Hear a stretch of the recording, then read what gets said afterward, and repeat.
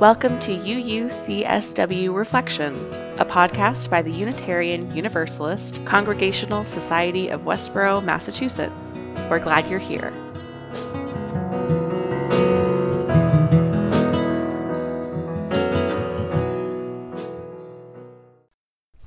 Welcome to UUCSW Reflections. I'm your host, Amanda Hall, here with Reverend Laurel Gray. This is the monthly episode of this podcast where we reflect on recent sermon themes and answer questions from the congregation. If you'd like to submit a question, please email it to podcasts@uucsw.org. Be sure to say which sermon your question is about, if applicable, and don't worry, we won't share the names or identifying information about any question askers on this podcast. November and December's themes were healing and stillness. And in this episode, we'll be discussing the sermons Hearts of Flesh, All Souls, and The Sound of Snow, all of which can be found in this podcast feed.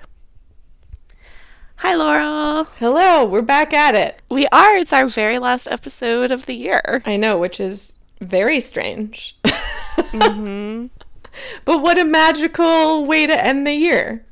I love podcasting. I do too. And suddenly, when 2021 rolls around, everything will be different and better and fixed, and we won't have to worry about anything ever again. Well, if anybody reads my Vista letter, who knows if people read the Vista, which is a monthly newsletter, I remind us all to be gentle with ourselves, because when we do come out of quarantine, I think everyone's going to be a little edgy, because we haven't been within 6 feet of other people in over a year. So it's going to be an exciting year ahead.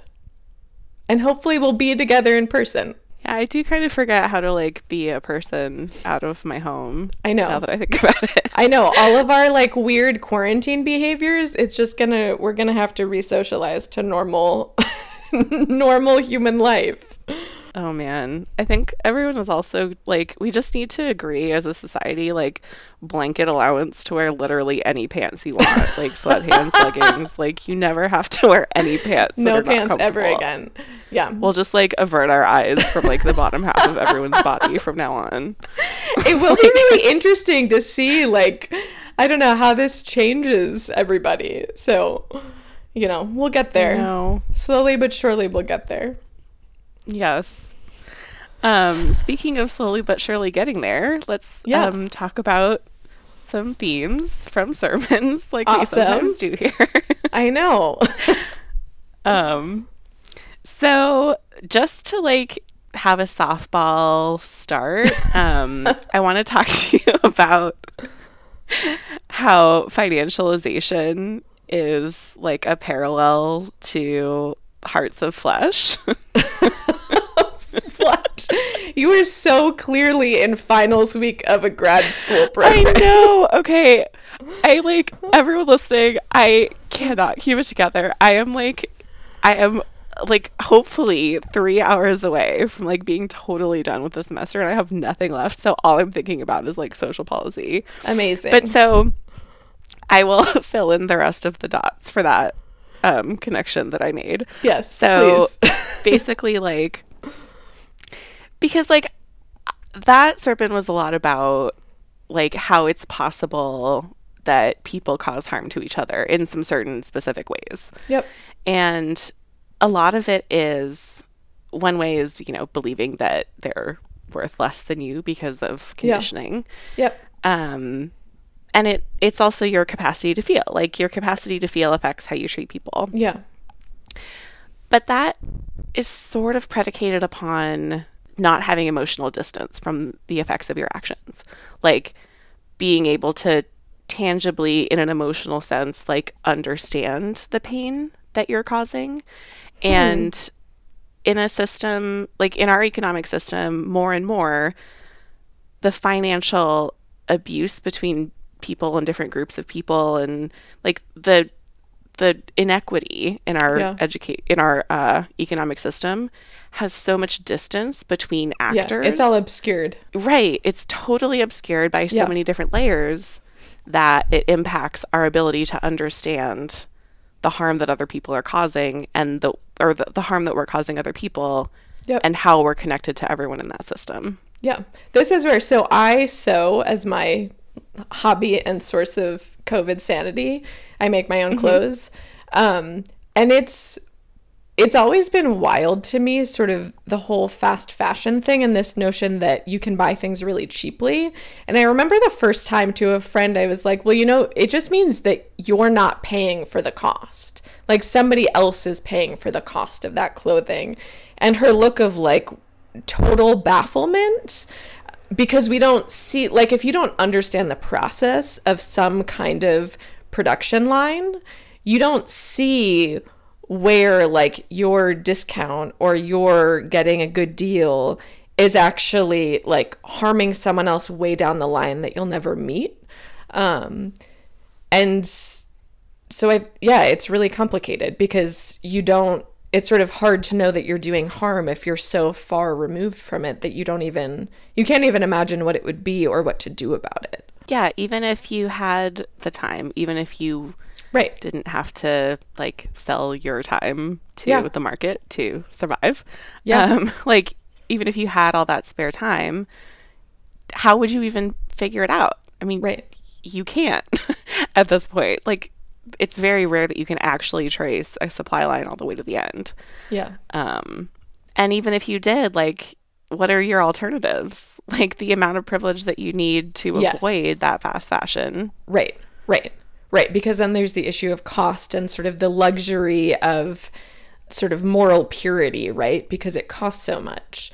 So one of the things that I did this month, starting at the end of November, was my Small Acts, Big Principles posts leading up to the holidays. I think I did 4 weeks in a row, were about ways to give gifts that are in line with our values, specifically to sort of think about this issue of like, when you give someone a gift and it creates joy for them, I want to make sure that that matches the sort of joy of production, right? Like that there wasn't any harm done in the creation of that object. And so we did a bunch of different versions of small businesses and businesses like Freedom From, which is they make bath and sort of body products, but it's specifically a nonprofit that teaches financial literacy and business skills to survivors of domestic violence.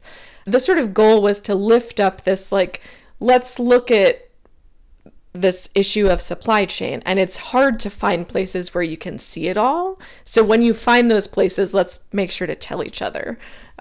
So that was sort of one of my small ways of trying to poke a little bit of a hole in that. But yeah, that's interesting. I mean, that was kind of what I was going to ask you about is ways to shorten that distance between, our effect on everything, everything that we do without getting overwhelmed by the fact that, what if there's not an alternative that is consistent with my ability to pay for it or my time to pay for it or whatever else it may be. Yeah, like, or simply access. Yeah. I mean, I think, perfectionism, again, is one of these tenets of white supremacy culture. And so part of this is the, like, learning, once we know better, we can try and do better to the best of our ability, right? And so maybe that's trying to buy more local food when you can and accepting that we can't always do it. And so we're going to lean towards changing our daily choices in a way that's positive without getting stuck in the fact that we can't do it all perfectly, right? Because like no individual person is solely responsible for capitalism. Or right, like we can't hold ourselves to that kind of standard and still collectively, right, there is this shop local movement and there is a sort of farmers market, buy your food locally movement. So I think it's sort of being curious about the ways and the moments that we can make different choices instead of just assuming, right, like Amazon's our only choice and, like always buy fast fashion and, whatever. Like we can sort of get curious about what are the different options that I could choose that might be more in line with my values. Yeah. It's a really hard thing. And I have kind of a hard time with this too. Yeah. The relationship between, I keep coming back to the like carbon footprint movement when it comes Yep. to climate change. Yep. But I keep coming back to it because the reason that there was all of this focus on individual ways that you can manage Yeah. your personal climate footprint Yes. is It's too because obscure. corporations Yep. lobbied and ran like huge marketing campaigns Yes. to distract from the fact that like they are the actual ones responsible for it. Right. Like, It's like 100 companies, right? yeah. Well, and I think this is exactly that, right? Like, because the collective of society, right, has leverage to sway those companies. And so the ways that we make individual choices can push those big organizations. And at the same time, we sort of need to do that with the knowledge that like it's not individual people that are causing the problem. It's the decisions of large organizations that have so much influence. But it's sort of that duality of like acknowledging the power of that and not forgetting that we collectively as individuals have power too. Yeah. I have trouble with that. I know. Yeah. Because it's complicated and requires, right? This is sort of, again, that like act of faith of believing in the interconnectedness of us, right? And like having faith that we are not the only ones trying to make change, and accepting that like it's not all on each of us individually, right? It's sort of this multifaceted act of faith in the interconnectedness of people and life. Yeah. It's almost like that's sort of like what our religion says. Yeah, I know. I am the minister. I had to go there. Yeah, that's fair. I know, it's tough. Yeah, speaking of you being the minister, Yeah. expert podcast transition. Ooh. We spoke a little bit, probably more than a year ago at this point, about how you kind of draw boundaries about what you share about your personal life in sermons. Yep. And I remember you saying that you preach from scars, not wounds, and that you talk about things that have happened in your life, not for yourself, not that you're still struggling with, but for the benefit of people hearing. And this most recent sermon was really, really personal. Yeah. Sound of Snow. So I wanted to ask how you sort of walked that line and decided to share this particular experience of yours. Well, and I'll share too for anyone who was actually there that Sunday. There was the great irony that I lost my voice that weekend, and so this was the most personal sermon that I've given in this congregation, or maybe ever, and I couldn't physically deliver it myself. And so one of my dear friends and colleagues offered to read it for me, which is sort of this wild moment of. Was one of our congregants said that it felt like divine intervention, because in a sermon that was sort of about like accepting that our inherent worth does not come from what we can do, in that moment with that message, I could not physically speak the story, which is wild and amazing and felt sort of magical for me. Like it was just sort of like, this is perfect and strange and beautiful. So that sermon, I would imagine, was harder for people to hear than it was for me to give. And so I chose to give that sermon because a lot of people are struggling in a lot of different kinds of ways in our congregation and in the world. Like, right, we know this. And it can be really hard to let down sort of the facade of everything's fine. And there is this sort of religious compulsion, or even maybe just like American culture compulsion, to just like be positive and like the whole like spread good vibes thing, which is like can be good, But if it's actually a way of denying the hard things, it's actually really harmful. And so my choosing to write this sermon was because I felt like this was a story that people needed to know. Both, it served multiple purposes, or at least that was my goal, that it sort of, one, hopefully opens up this narrative about who struggles. Because a lot of people, even when I was like so deep in having a traumatic brain injury that I like didn't know what year it was, I would run into people, because all I could really do that summer was like go for walks and wander around. That was like the most that I could handle. And I would run into classmates who would tell me that I looked great. Oh. And it was the strangest thing, because I looked the same way that I always look, but I like could sometimes not speak in a complete sentence. And so my hope in telling this story is it breaks up this notion of that only other people struggle, right? And like some people just, nothing goes wrong, and like if only I had their life. And especially being someone who went to Yale and have this like Ivy League thing, there's again this assumption of perfection. And so part of the goal in telling this story was to disrupt that notion. So that was one thing.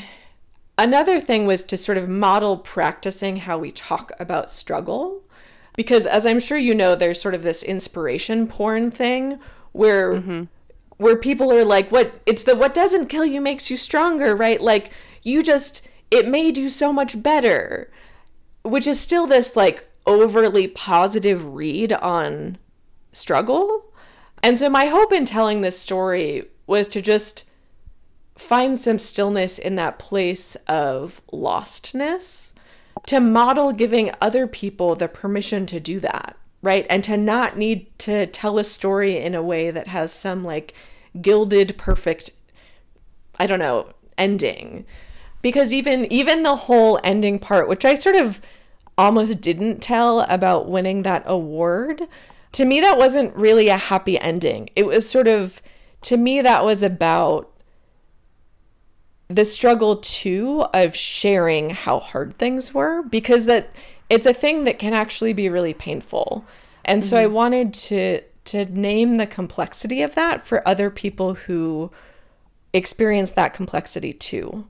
So, and the third thing was that there's also this dynamic in being a minister where, unlike a therapist, the congregation knows me, right? Like, they know me quite well because we do this thing every week and we see each other all the time. And I tell them stories about my own life. But in the dynamic of providing pastoral care for someone, that is a moment when my focus is really on making space for their story. And I've had a lot of people who, in this year of struggle and sort of being alone, needed to share their stories of struggle and have had moments of sort of confusion that I understand this experience of darkness so well. But in that moment, it's sort of not the time to tell the story about like, I've been through the dark too. And so preaching is a moment to share a story without disrupting that space. So that was sort of my goal. And it was really beautiful because after I gave that sermon, multiple people told me that they now felt safer sharing their own hard stories. And I think for me, that's the goal, right? Like that's the reason that I wrote that, to share. So yeah, that makes sense because like last month's theme was listening. Yeah. And I think one thing that can trip people up in trying to listen is, you know, in search of connection, like turning it and saying like, here's my story that's similar. Yeah. Which I think can definitely contribute to building connection insofar as it, you know, is a sharing of vulnerability and like commiseration and empathy, but also does turn the focus back on you. And so I understand how it would have to be definitely the right place and time for you to make it about you in order to give your half of the vulnerability there. Yes. Right. The complicated dance of ministry. And also, like, human relationships, right? Yeah, like, totally. Right. That's hard for me to navigate sometimes. Like, if I'm talking to someone and, I'm trying to commiserate or whatever, and I end up talking about myself, like that. And then you realize you're talking about yourself. And I don't know. It can, like, get in the way of some things, but I don't know. Well, and it's a hard, again, that's a really hard skill to learn, this sort of listening and just receiving. And at the same time, there's the complexity that, like, Brene Brown says that hearing me too is sometimes like the most healing thing. So it's a complicated and nuanced dance, this sort of how we tell our stories in the interest of showing up for each other. Yeah. Do you want to give like a little preview of your next sermon? Oh, for Christmas Eve? Yeah, because we're not going to get a chance to talk about it probably. Yeah. So tomorrow's Christmas Eve. So that will amazingly, shockingly be my last sort of mini sermon of 2020, which is wild to think about. And so the theme of the service, or the sermon rather, is the power of friends, because this is a really weird Christmas, right? And holiday season in general, because so many people are alone or with just the people they've been quarantined with for months. We're doing Christmas Eve on Zoom, which is, I mean, we're skilled at it now and we're used to Zoom now, and at the same time, it's strange, right?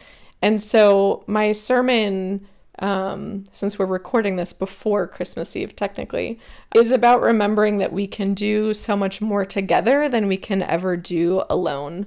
And even though we're sort of physically separate and having this experience in some ways of isolation this holiday season, the reason for that is this collective power of caring for each other through a pandemic, through a year that has been really hard and included a lot of heartbreak and grief.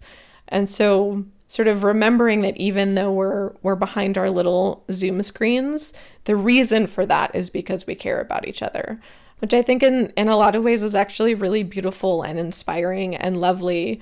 And as we said, has made church feel a lot more like real life, because my puppy Henry has taken to doing things like loudly drinking water during the prayer. We're like, a couple weeks ago, he just whipped out a squeaky toy in the middle of church. But like, right, we're not perfect, and this is what community is.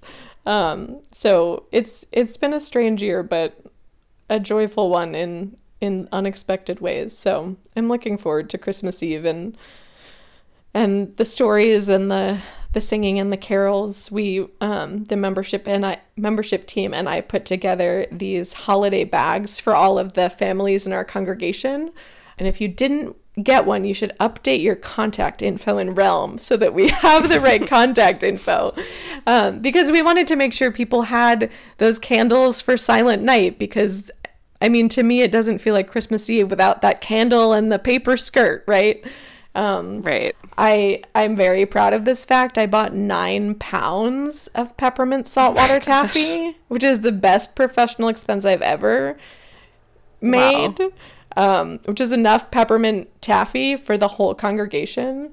And so we put carols in there, we put different things in there. So we're trying to be creative about the way that we care for each other and bring joy in this very strange moment. So I'm hoping it's a sweet end to what has been a very difficult year.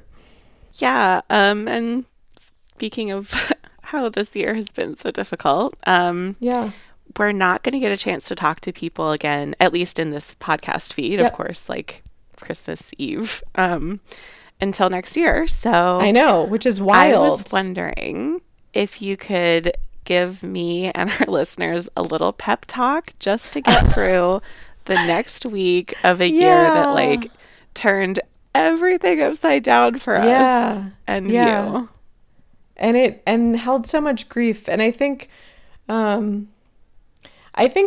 one of the most important things to remember is to be gentle with our little human selves, right? Because it has been a really long year and it's been hard with everything from grief and isolation to sort of anxiety about the state of the country, and the struggle of learning how to adapt to new technology and being separate from people. And amazingly, we've made it this far, right? And it's pretty extraordinary, I think, reflecting back on our sheer resilience over the last however many months it's been, and our creativity and our adaptability. And even if you're tired, and I think many of us are, we still made it this far, right? Like we still got here, and we're still in it together, and nobody is in fact alone. And if you need a little bit more joy, definitely come to Christmas Eve service, call a friend, go on a walk, drink some water, because we've made it this far. We can keep on, and we'll make our way together as we do. So may it be so. Yeah. Amen. Happy New Year. Happy New Year. Thank you so much for all of our conversations this year. I know that they've been very fun for me. It's been good.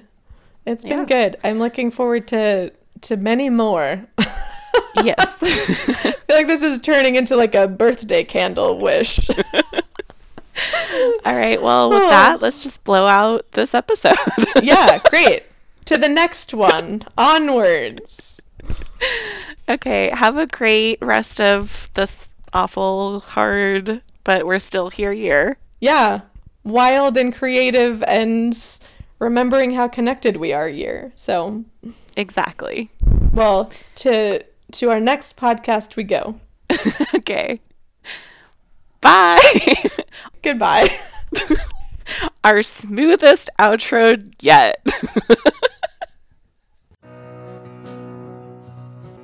Thanks for listening. For more information about what's happening at UUCSW, or for ways to get involved, visit us online at uucsw.org, or visit us in person.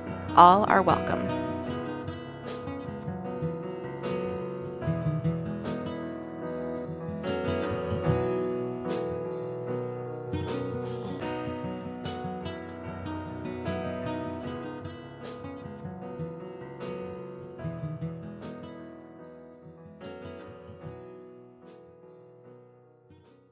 I feel like I'm like Bud Armstrong or whatever his name is.